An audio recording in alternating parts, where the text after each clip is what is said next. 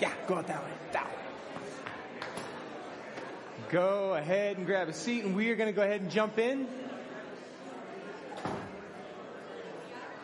I know, Frankie. All right, so let's address the elephant in the room first before we talk about anything else. Yes, USC lost yesterday, and I probably am responsible for that, so my bad. And you know what? Go Notre Dame. That's all I can say. Thank you. Now let's see how they do next week. Okay, and some of you have been coming up and going, what's going on, Eric? You give blood this morning? No, I was reminded that gravity is still in effect even after you're over the hill. So apparently my skateboarding days are beyond me or behind me. And so, yeah, anyway, and you know what? I have so appreciated all of you who have come up after the fact and said, Eric, you shouldn't skateboard. And it's like, really? You think? So I appreciate that. And Ramsey, I get your pain. Like, it was so difficult to button my shirt today. It takes just a little bit longer. Anyway, there's a whole lot of feedback going on right now. All right, we're good. So if you were not here last week, we are in a series through the book of Acts. And the book of Acts is it is not a standalone book. It's going to be something we are going to steep ourselves in over the next 6 months plus, because there's such a richness to us. And what we talked about last week is the fact that the book of Acts is actually part 2 of a conversation that begins in the Gospels. In the Gospel of Luke in particular, because Acts is written by Luke as a continuation of Jesus' ministry. In fact, the way we described it is if the book of Luke, or the Gospel of Luke, is about Jesus coming to earth, being born into our existence, walking amongst us for a season, ultimately dying for our sins, being resurrected and ascending back into heaven, he is like a rock that struck the surface of the pond of our reality. And then the book of Acts is like the reverberations, the waves that begin to go out as the men and women who have tasted and seen that God is good, who have seen that Jesus truly is the long-awaited Messiah, who is there to redeem all of mankind, as they begin to go and share the good news, beginning in Judea and in the surrounding areas around Jerusalem, into Samaria towards those untouchables, and ultimately to the ends of the earth. So it's more than just a book about a group of individuals who are left to pick up the pieces after their charismatic leader has died. This is a book about a people who have been awoken to the fact that God is good and He's for everyone. And so we are going to just steep ourselves in it. And if you have a Bible, go ahead and open it with me to Acts chapter 1. We're going to plow some of the same ground we did last week, but we're going to take a slightly different focus this week. And so Acts chapter 1, if you don't have a Bible, there should be one in the seat back in front of you. Please grab it. I'd really love for you to follow along. If you don't own a Bible, the one in the seat back in front of you is yours. We've got plenty of others, so go ahead and take that one. And so Acts chapter 1. And Luke writes, "In my former book, Theophilus," remember, Theophilus is probably Luke's patron who's been supporting him as he has been traveling around with Paul on a missionary journey. Theophilus is probably a Gentile just like Luke was, and he is writing to kind of say, hey, I have looked into all of these things you've been hearing, and I can tell you beyond the shadow of a doubt, Jesus is the real deal. So in my former book, Theophilus, I wrote to you all about what Jesus began to do and to teach until the day he was taken up into heaven after giving instructions through the Holy Spirit to the apostles he had chosen. I find it so interesting that he uses that word began, because it is indicative of the fact that although Jesus has already ascended into heaven, his ministry was in no way complete. It was just beginning. Yes, the shackles of sin and death had been taken care of. Yes, the curtain had been torn. We, as God's image bearers, could come directly into His presence. And that is good news for everybody, but people still need to hear the good news. People still need to realize that they are invited into a narrative that is far bigger than their own little minuscule narrative. And after his suffering, Jesus presented himself to his disciples and gave many convincing proofs that he was alive. He appeared to them over a period of 40 days and spoke about the kingdom of God. Now that term kingdom of God is a term we leaned heavily into last week. Because the kingdom of God that Jesus inaugurated through his birth, his death, his resurrection, the kingdom of God is so much bigger than the kingdom of Israel or any earthly kingdoms. And so we talked about the distinction between human kingdoms, the kind of kingdoms that we get focused on, whether that's America or our own personal little kingdom. For the disciples, it was the kingdom of Israel. God, Jesus, are you at this time going to kind of reestablish Israel as the preeminent nation and put us back on the top of the pyramid on the world stage? And Jesus is going, guys, you're missing the point, because I have not just come to redeem Israel. I've come to redeem all mankind. What I'm bringing is good news of great joy for everybody, not just for the Jews. And whereas our earthly kingdoms typically have walls, and we defend our boundaries and our borders, and we determine who's in and who's out, typically by who's different from us, who thinks differently than us. And we divide and we separate. The kingdom of heaven, the kingdom of God, transcends those boundaries. Things like socioeconomic boundaries, things like culture, skin color, languages, gender, these things that we so quickly use to distinguish ourselves from one another. He says those things don't separate us in the family of God. Yes, we may have been born to different parents. Yes, we may have been born in different places. Yes, we may have radically different paths that we have walked that have brought us here today. But as Sarah has so rightly pointed out, we are family because we are in Christ and we are part of a much larger kingdom. And yes, there are some 55 other iterations of the church meeting just in the boundaries of Costa Mesa this weekend. But the reminder for us is there's really only one church. Jesus is the head of all of them. And we're family. We're all part of this kingdom. And this is good news, not just for those of us who are in the walls of this building today.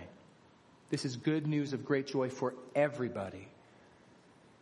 And Jesus was trying to point out to his disciples, guys, you're going to need to broaden your horizons, because what I'm going to do is going to be radical. Now, he basically tells his disciples, I'm going to hand the baton of ministry. What I started, I'm going to hand that baton to you, and you're going to continue my ministry. Because I'm going back to the Father, and I'm going to prepare a place for you. And I just put myself in the posture or the position of the disciples and think about what that must have sounded like to them. Like, wait a minute, Jesus, you just got back. Like, we're stoked you're here. We were expecting, like, now it's time to take Rome and knock them off their pedestal. You going somewhere?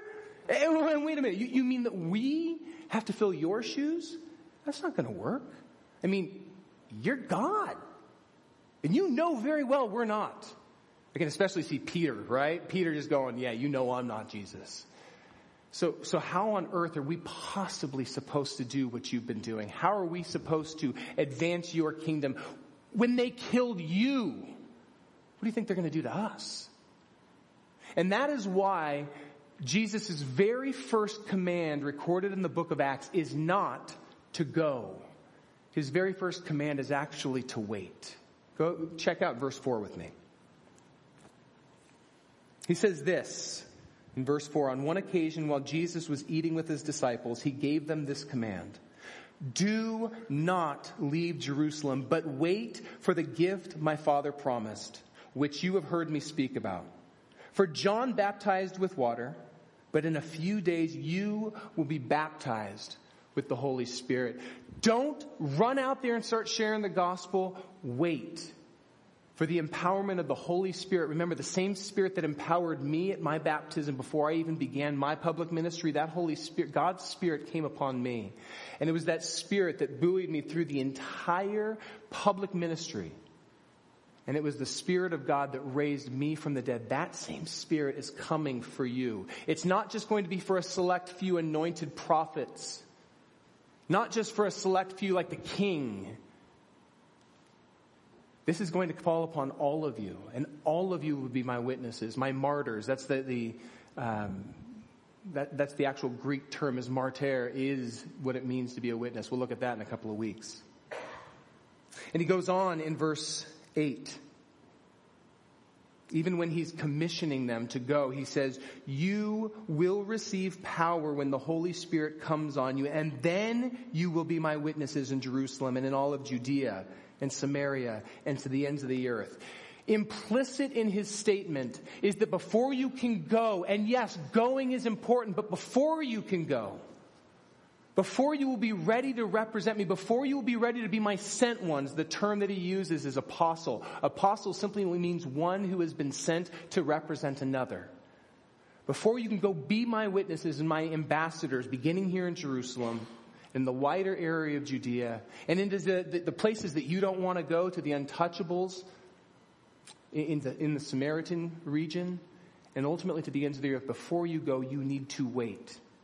Because I'll tell you, if you try to go by your own strength and you try to do what I'm calling you to do on your own initiative, you're going to fail. Fail big. You're going to make nothing but an unholy mess and totally misrepresent the heart of my Father. But if you are filled with my Spirit, the Spirit of the living God that empowered me through my public ministry, if that same Spirit is on you, then there is nothing that can stand in your way.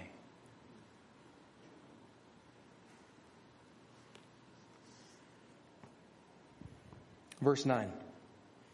After Jesus said this, he was taken up before their very eyes, and a cloud hid him from their sight. So he ascends. While they were looking up intently into the sky as he was going, when suddenly two men dressed in white stood beside them. Some angels show up and they say, "Men of Galilee, why do you stand here looking into the sky? This same Jesus who has been taken from you into heaven will come back in the same way you've seen him go into heaven." Don't just get fixated on Jesus going. He's coming back. But you have a job to do. And so the disciples are left kind of reeling, going, okay, hold on a second. I do not feel prepared. This is a big deal. And remember, they are in the Jerusalem area, the same region where 40 days before, the Jewish elite had murdered their rabbi. They're a group of people who are terrified for their lives, and suddenly he's gone and they're left going, okay, now we're supposed to represent him. And the last thing he said is, before you go, wait. And so that's what they do. They make their way back into Jerusalem and back into this upper room where they and about 110 others, so there's 120 in total, Luke tells us, believers in Jerusalem gathered together, and they take a posture of waiting for about 10 days. And while they are waiting, they are praying. Praying that Jesus would make good on the promise that the Father would send his Spirit to them. Praying that they would have the courage to do what Jesus is telling them that they need to do. Praying that he would give them the very words to say when the time comes.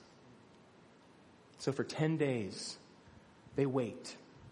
And they pray and they worship like we've done this morning, just creating an atmosphere of dependence on their knees together. And then comes the day of Pentecost. Let's go ahead and turn to Acts chapter 2. Pentecost is an interesting word. We think of it just as a day, but Pentecost means 50. And it was 50 days after the Passover. Which means it's about 50 days after Jesus was arrested and crucified. And Pentecost was a day that in the Jewish calendar was a really big day.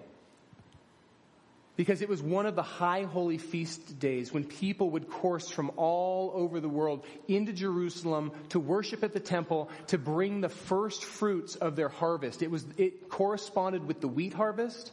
And so it was a celebration of the harvest and a celebration of the first fruits. But within the Jewish culture and within the Jewish calendar, it had come to take a secondary meaning for them. Because it was also a day that they began to celebrate God's covenanting with them as a people and the giving of the law at Mount Sinai. When God basically said, I'm going to be your God. You're going to be my people.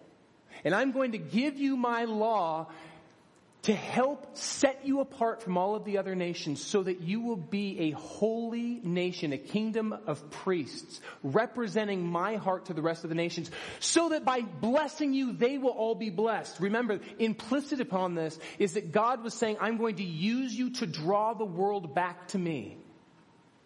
This blessing is not just for you. But unfortunately, what had happened within the Jewish culture is they had taken the law, and rather than using it as a way of helping set themselves apart so they were a light for the nations, they had focused on the law and made it about themselves. If we simply do these things, God will bless us. These things make us better than the nations. And they fixated on the rules and upon the laws, and they made them almost like a ladder that you have to try to climb to get into God's presence, to attain righteousness. But we know that nobody will be declared righteous by observing the law. It is any ladder that I were to build to try to make my way into heaven would be woefully insufficient.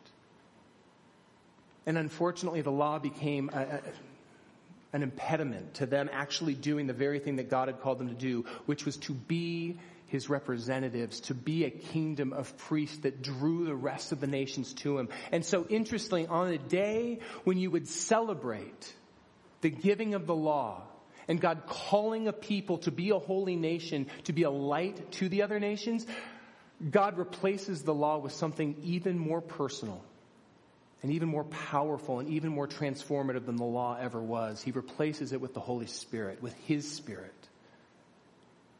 And he says, this Spirit will now be your guide. This Spirit will now be your source of empowerment. This Spirit will be the thing that enables you to do the very thing I've called you to do.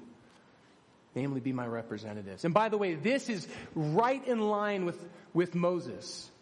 Moses always recognized that the law was not going to be the way that they would be transformed. In fact, at one point, we see this in Numbers chapter 11.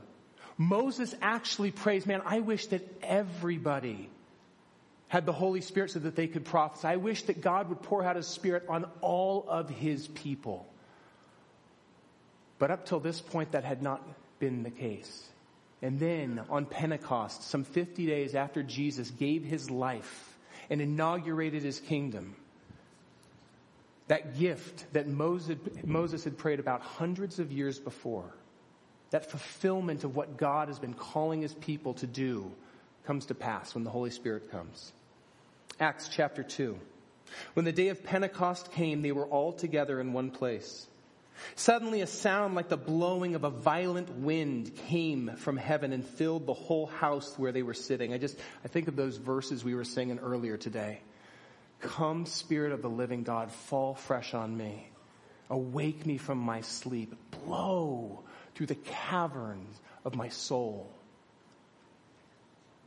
There's a sound like a blowing of a violent wind that came from heaven and filled the whole house where they were sitting. And they saw what seemed to be tongues of fire that separated and came to rest on them. I just want to point out that wind and fire were two pieces of imagery that throughout the Jewish culture signified the Spirit of God. Remember in Ezekiel, the valley of dry bones, and God breathes into his people, and those bones take on flesh, and they become an army for him. And God led his people in a pillar of cloud at nighttime as he led them out of slavery. And suddenly this fire separates and now begins to fall on each of them.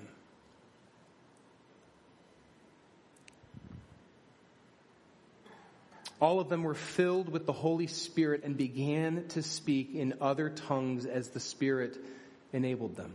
Now, there were staying in Jerusalem God-fearing Jews from every nation under heaven. And when they heard this sound, a crowd came together in bewilderment because each one heard their own language being spoken. So typically when we talk about speaking in tongues, a lot of times we think within the church we're talking about an unintelligible prayer language that only the Holy Spirit understands. And it's a way of kind of submitting our tongue to the Holy Spirit and praying in a way that, we're almost humbled because we're not in control. and then the Spirit takes that and brings it before God. That's what we typically talk about when we talk about speaking in tongues. But that's not what Luke is suggesting is happening here.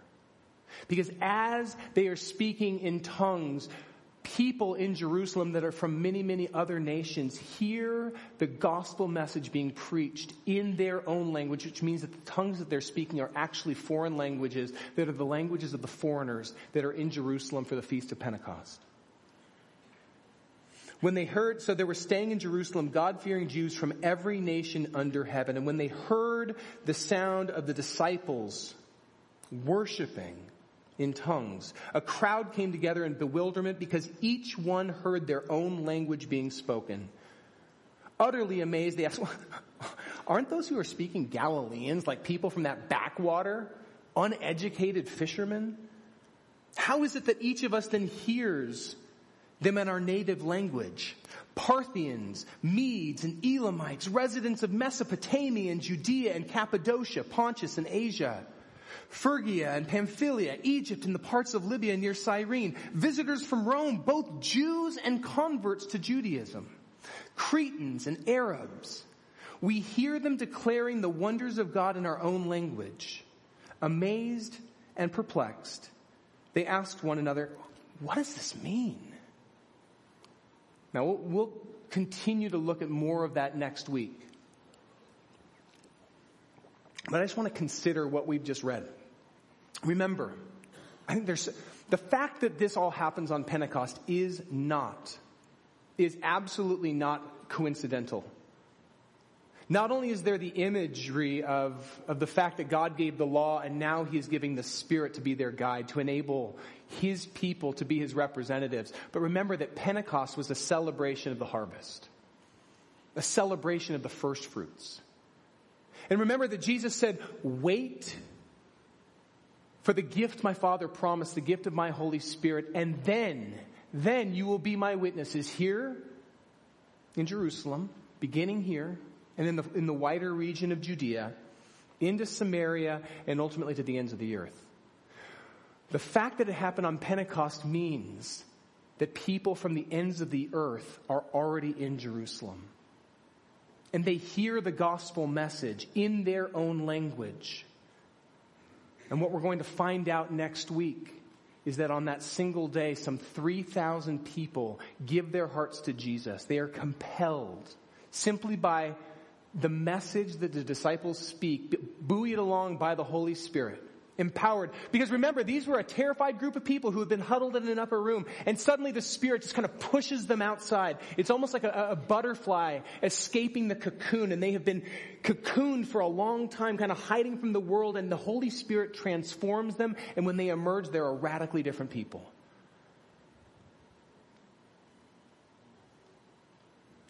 And over 3,000 people give their hearts to Jesus on one day.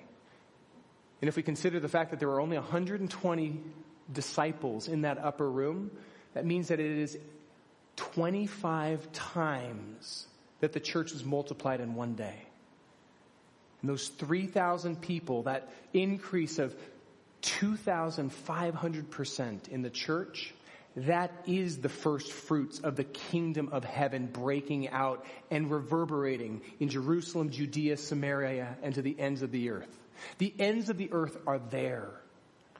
And God does immeasurably more. So yes, wait. Because if you try to do this on your own, maybe you'll convert one or two.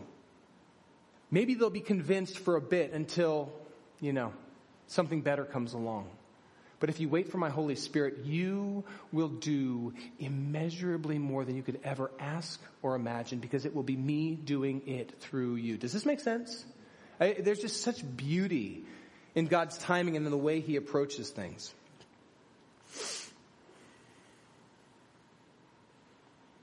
So I have to ask, so what, right? This is the question I always ask. That's interesting information. But I can't help but ask, in what ways, I'll be honest, I don't like waiting. I don't. Waiting is such an un-American posture. I get impatient when my kids are trying to tie their shoelaces. So much so that we have given our youngest Velcro. He's going to get to college and not know how to tie his shoes. I get impatient in waiting at the line at In-N-Out over on 17th Street. And I'm constantly scanning which one's going to move faster, right? I get impatient when I go to Costco and I am scanning lines to figure out which one's moving faster. And sometimes I will force one of my family members to stand in a different line on the off chance that it's moving 30 seconds quicker. I get impatient when it takes my phone or my computer more than a couple of seconds to download the web page I'm going to. I know I'm not alone in here on that. In fact, I was reading just this last week that they did a study in Europe where people become irate after waiting 16 seconds for a web page to load. And I'm like, 16 seconds? That's an eternity, right? We here in America have done everything we can to alleviate waiting from our lives. So much so that download speeds that were considered lightning fast 2 years ago are ridiculously slow today. Because if you don't have 100 megs per second right now, you are in the dark ages. So waiting grates on our American soul. We don't even want to wait. Growing up, I had to wait each week to watch the next episode of a show. We don't do that anymore. We wait till the season is over and then we binge watch it on one of our streaming services, right?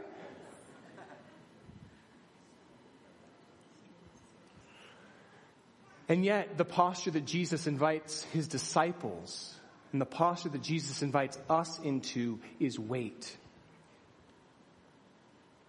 Wait for me to move. Wait for my Spirit to come. Wait until you are clothed with power from on high. Because again, you do not have the ability to do what I'm asking you to do by your own strength. You are desperately in need of my Spirit. And I just wonder in this room how comfortable we are with waiting.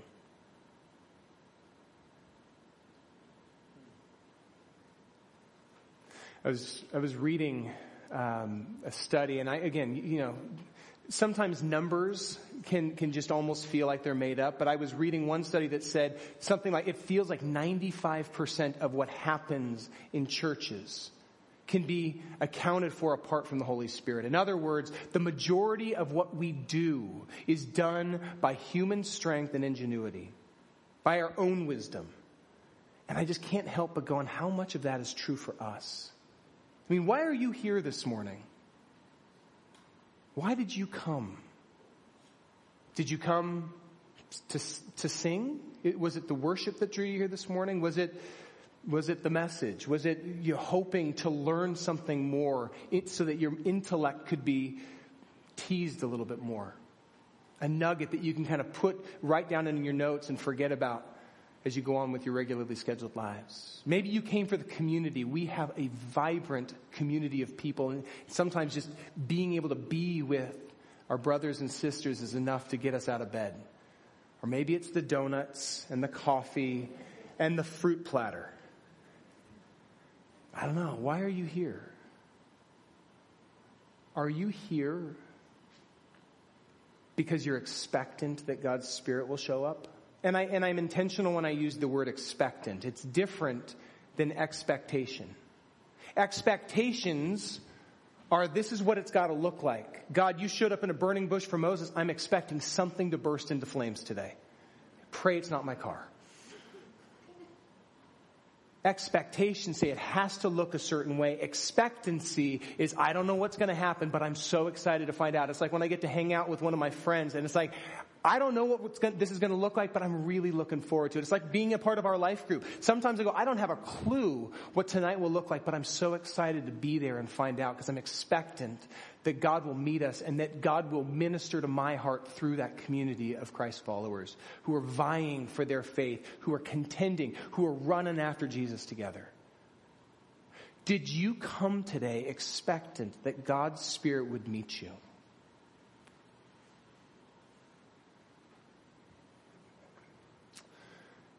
We are doing the book of Acts because about 3 months ago, God woke me up out of a dead sleep at about 2:30 in the morning with a verse on my heart. 1 Corinthians chapter 2, where Paul says, my message and my preaching were not with wise and persuasive words, but with a demonstration of the Spirit's power, so that your faith would not rest on human wisdom, but upon God's power. And I could not help but ask myself as I lay there in the darkness of my room, is that true of Lighthouse? And is that true of me? And I have to admit that it was not. I can't speak for our church, but I can speak for myself. I do not show up with an intentional understanding that I am radically dependent upon the Holy Spirit showing up. I don't show up here basically with the mindset that if the Holy Spirit doesn't show up, this is going to be awkward. I show up prepared. I've got my notes. I may not have to look at them, but they're there. I've practiced. I've studied. I've spent time preparing.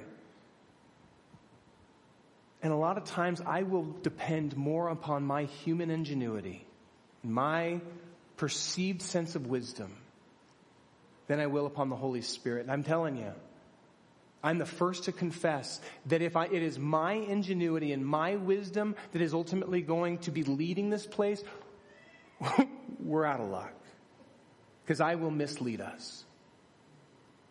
And I cannot save a single soul. I cannot change the trajectory of a single person's life. I cannot break up the hardened soil of a single heart. I cannot convince anybody to turn their back on an addiction or something they've given themselves over to for any extended length of time. If it's my own energy and my own strength and my own wisdom, I'm wasting my time. But if it's God's Spirit who's doing the work, if it is God's Spirit who is guiding our time, if I am willing to simply wait for the Holy Spirit to move, then there is no stopping what God can do, because He has shown that He can blow down walls. He can decimate armies without us ever lifting a hand. Just look at the Egyptian army, the most powerful nation in the world, drown in a heartbeat. He can provide water out of rocks and manna in the morning, every morning. He can provide that rent that we don't know where it's coming from. He can bind up our brokenness. He can heal hardened hearts. He can replace hearts of stone with hearts of flesh that actually begin to be sensitive to His Spirit. That's what He can do. It's not what I can do. A couple of weeks ago, I read a story about a Welsh preacher who had been traveling. He had a bit of an itinerant teaching ministry. And he came to a very small village. And everybody in the village was excited. I mean, this is back before they had movie theaters and Netflix and other things that would vie. You know, ESPN was there weren't even organized sports at that point. So everybody was there in the village because this is a big deal. Well, we got ourselves a visitor. So everybody in the village was there waiting for him, but the preacher never showed up. And they were waiting, and they were waiting, and they were waiting, and they're getting more frustrated. And finally, one of the elders of this group says, "Hey, somebody go back to the house and check on him and tell him we're ready." So a gal goes running back to the house. And a few minutes later, she comes back and says, he's talking with somebody, and I didn't want to interrupt him. So I left him. And they look around, and apparently this is a pretty small village, because they're like, we're all here. So they could actually count and say, everybody's here. So I don't know who he's talking with. Go back and get him. So the guy goes running back. And a few minutes later, she comes back and goes, no, I know he's talking with somebody. I could hear him through the wall. And they're like, well, what did you hear? And she said, he was saying, I will not go preach to these people unless you will go with me. And the elder's like, you know what? We should probably wait. And I can't help but ask myself, am I that dependent upon the Holy Spirit going with me that I would disappoint people, that I would make people wait? Silence is awkward. That I would tarnish the way that I am perceived and my sufficiency at being able to do what I have been called or paid to do. That I would wait because I am so convinced that if the Holy Spirit is not with me, then I don't want to take a step. I was reading Moses' words in Exodus 33 this week as I got to spend some time up in the redwoods. I'm laying in my hammock just meditating on Exodus 33, where Moses says, God, if you won't go with us, then please don't send us out. We don't want to go without you. And I want that to be the cry of my heart. That if you don't go with me, I don't want to take a step. Until your Spirit moves, we are content to wait. So why are we here? My prayer is that we would come here with greater and greater expectancy, with a greater and greater hunger that the Holy Spirit will move. But I have to remind myself, we cannot conjure the Holy Spirit. It's not like we dictate when He shows up and when He doesn't. We're not in control. He is. All we can do is like a captain of a ship. We can raise the sail and wait for the wind to blow, but we are not the ones who make the wind blow.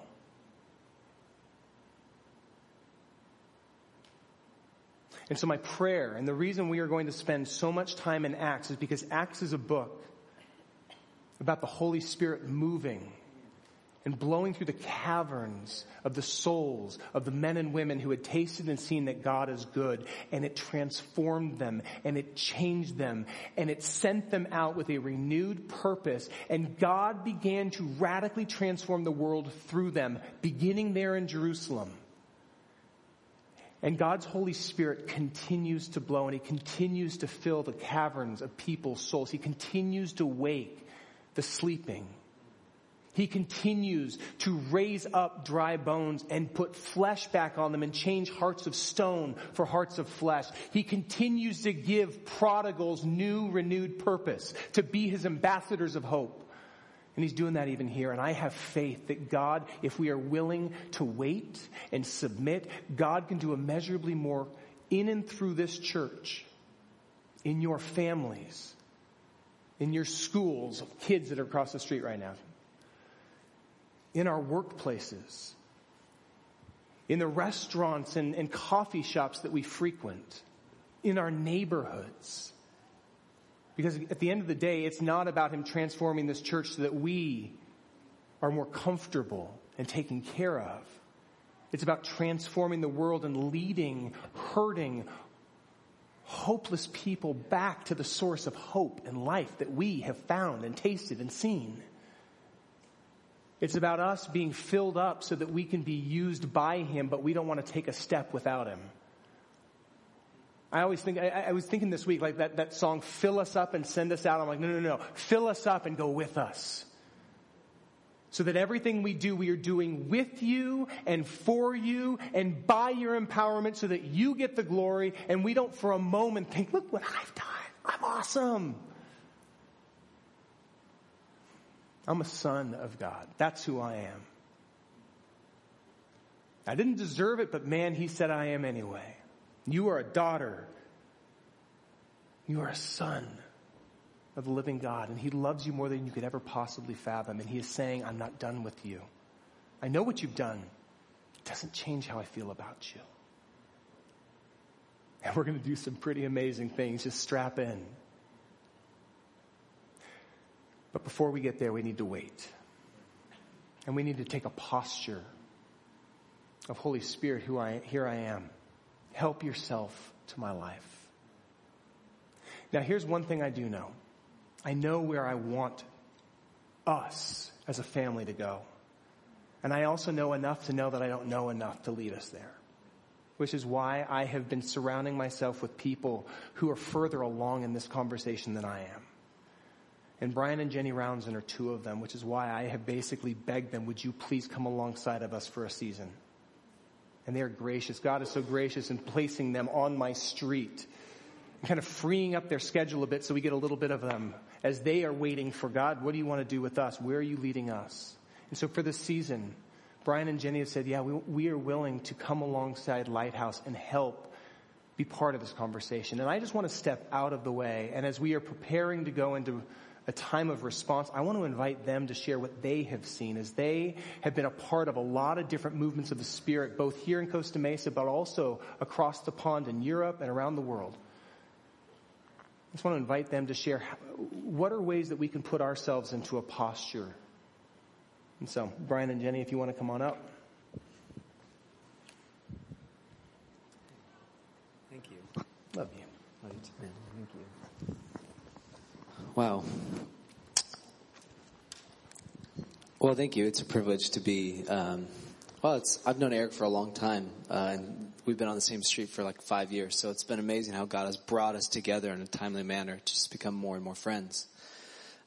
Just for time's sake, there's so many stories we could tell, but I just wanted to tell a story of our posture over the last couple of years. I just want to share two things. I grew up in a church probably very similar to Lighthouse, but maybe not even as worshipful. I grew up in an environment where I always say that we believed in the Trinity, we believed in the Father, the Son, and the Holy Book, which is true. We believed in the Holy Spirit. But the fact that the Holy Spirit was a person of the Trinity whose presence in us could fulfill something that Jesus had made possible through his death and resurrection was not a practical reality for us.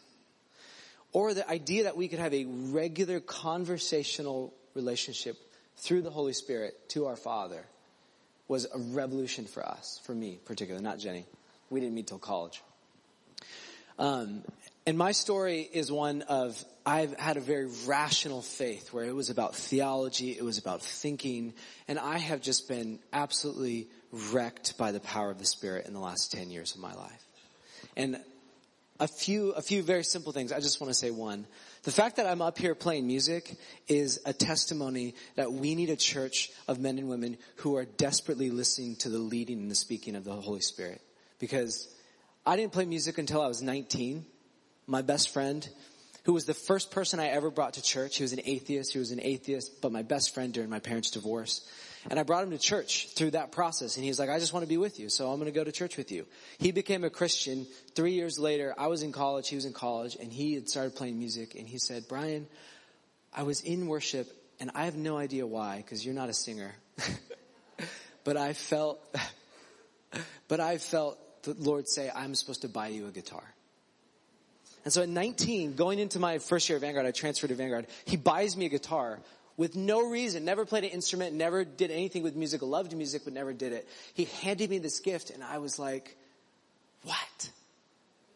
This doesn't make any sense. Little did I know over the next 3 years, God would put people in my life that would make music and songwriting and leading worship an absolute part of my calling, without a doubt.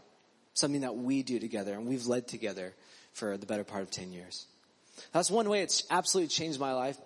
One more recent, I know we don't have time, but one more recent one is that over the last 2 years, I was a pastor on staff at Vanguard for 6.5 years, and that's where I worked with Sarah J, which is so fun to see Sarah here. And 2 years ago, it just became so clear that God was leading us away from Vanguard. So for 18 months, Jenny and I entered this posture of we know we're supposed to leave, but we don't know what's next. We have no idea what we're supposed to do. And we didn't say that to Vanguard. We just started making efforts by training, by replacement, slowly putting in systems so that I could walk away. And in January, I finally walked away. And since January, we've had our hands open. We've done these part-time jobs leading worship. We spent 2 months in England at our friend's church from April to June. And that community ignited something in Jenny and I because it reminded us of this heart that we've been longing for, to be in a place where every time we gather as the people of God, regardless whether it's coffee or worship or teaching or prayer group, we're standing there waiting going, Jesus, what do you want to say to this group? Holy Spirit, what are you speaking and how are we called to respond? This is what we see in Acts time and time again. It seems almost flippant the way they make decision in Acts. They'll say things like, it seemed good to the Holy Spirit and it seemed good to us, so we went with it. And it's like, wait, we have whole boards of people that make decisions for us. And we were just surrounded by this community that in every single moment, there was an opportunity where someone could just speak blessing or encouragement or consolation. They could speak a word that could change your life or buy you a gift that would change your life. And we were so reminded that we are desperate to be a part of people who are that faithful. That Jenny and I want to raise kids who are that hungry. And so since we've been home since June, we came home having no idea what we're going to do for work. And so for the last 2.5 months, we've just had our hands out saying, Jesus, we're going to worship and wait. So we've been leading worship and teaching at churches and doing conferences. And I've just been consulting in different places. But our whole time, Jenny and I were never in the same page. I was at one point like, we are going to move back to England, join that church, and we are going to go be with those people that we know that we want to form us. And in that same week that I said that, Jenny's like, there's no way we're moving to England. Right? 2 weeks later, Jenny sits me down at dinner. I think we're supposed to move to England. And I'm like, there's no way we're moving to England. And so for the last 3 months now, we've just been back and forth and back and forth. And I mean like seeking earnestly in prayer, in our prayer life, like longing for the Spirit to speak to us. And we just could not get on the same page. We had friends say this to us and it will forever change us. Our friends said, you know, Brian, I think you need to wait long enough to be astonished. And if you can wait long enough to be astonished, you'll be reminded that however well your strategy is, God has something for you. And he will give you the resources and time and the mindset to do it. And we've just been sitting in that. Like, Lord, we're going to wait long enough to be astonished. And so 2 weeks ago, and I'm rambling on to get to this point. 2 weeks ago, we go into a day. It was the 1st of September. We're supposed to tell our friends in England whether or not we're going to be moving to England. Because they basically created a job for us. And then now all of a sudden they need it filled. And they're like, we can't wait any longer. So we go to a church, our friend's church in Anaheim. And we're both just like, Lord, we need you to speak something to us today. Because we're supposed to make a decision about moving our family to England. And we have no idea. We walk into this church. And before we even sit down, this gentleman comes up behind us, a guy named Bob Fulton. And he gives me a word that he spoke on my voicemail 2 years ago. Reminded me in the midst of the frustration at Vanguard. He spoke that same word to us. But he said, I have this image again. And I just want you to know you've been really dry. He said, you're like a sailboat that's like sitting in the ocean with the sails empty, no wind coming. And I just want you to know that the wind is coming. And I don't think you need to be rushed about it. I haven't seen Bob in 2 years, and that was the word he gives us. Then we sit in that service, and the entire message, Alan is speaking. He's calling the church to step out into faith and to risk, to step out onto water of obedience. And Jenny and I left that service feeling this exact same thing. For the first time in 2.5 months, I asked Jenny, well, do you want to share this part real quick or no? Okay. I asked her, I say, Jenny, how do you feel right now? Because during that time, we both had prayer. People speak prophetic prayer over us in that service. And we were just wrecked, feeling so open that God was doing something in us. And we both left going, I feel like the Holy Spirit is inviting us to take to take the step of faith that's the most risky. And I looked at her and I asked, Jenny, what is that for you? And she said, I think that's staying here in Costa Mesa, where we have nothing lined up. No jobs, nothing set in place. And I said, I feel the exact same way. But we left there, got a text from our friends, literally our friends from England, because of the time zone, they're going to bed. It says, hey, at this point, I'm assuming you guys are probably staying in Costa Mesa. But let's talk this week. And we were just like, okay. Like, you couldn't make it any clearer. You have a sermon that spoke to our hearts. You have a gentleman who spoke a word to me 2 years ago, confirm it again and tell us it has something to do with being here. And then you have our friends just kind of flippantly, jokingly saying, hey, I think you guys are staying. And we were just like, okay, God, we have no idea what this means. But we know that we want to be men and women, and we want to be parents who train our kids in a way that the Holy Spirit is speaking at any moment, and we might respond and be obedient. That's what this is about. Can we listen and be obedient? Can you learn to hear what the Spirit is speaking and say yes to whatever that is? And that's what Eric's heart is. And that's what we're so desperate to see for Lighthouse. That's what we're so desperate to see in our lives. So it's a gift that we can show up and be here. And I'm taking longer than I want to, and I'm sorry. But is there anything? I just rambled on for 5 minutes. Do you want to say anything? I don't. I feel like you said most of it. Okay. But I also want to say one thing before we close in prayer. Maybe I should just You should. That's a really exceptional story, right? Someday I'd love to tell you about even our daughter's name. There's a story behind her name that is like years of prophetic healing in her name, and it's really beautiful. But I also want to say, we as a community, you as Lighthouse, you get to grow in this. For every time I have a story about like God giving 5 friends to confirm that we're supposed to stay in Costa Mesa, I could tell you the number of times I've prayed a word of blessing or healing or had a picture or said like I was in an Uber 2 weeks ago in Portland, and this guy was talking, he was Senegalese, and he was telling me about he has 7 kids and his wife, and I'm just like, you should pray for his sick wife. And I'm like, okay. I'm like, hey, by chance, I believe that God can speak to us, and I just really sense that like maybe I'm supposed to pray for your wife. Is she sick? And he's like, nope. I was like, okay. Can I pray for her anyway? But it's like sometimes we don't hear right, but we lean in obedience, and sometimes the risk is the most important part. The risk of stepping out and going, God, you might be speaking something, and I don't want to move until I've tested whether that's true or not. Does that make sense? That's what excites me. That's what excites me, to be men and women who are so formed in the character of Christ that we can step out in risk and learn to be obedient on the way. Amen? Amen. Anything else? Her name's Evie, which means like she's the first girl in our family in 100 years. For real, yeah. I know, yeah. Now there's been 3. My brothers had 3 girls after Evie, which is crazy. Anyway, what do you want us to do right now? Let's sing. We're just going to sing. Would you guys stand with us as we sing for a few minutes?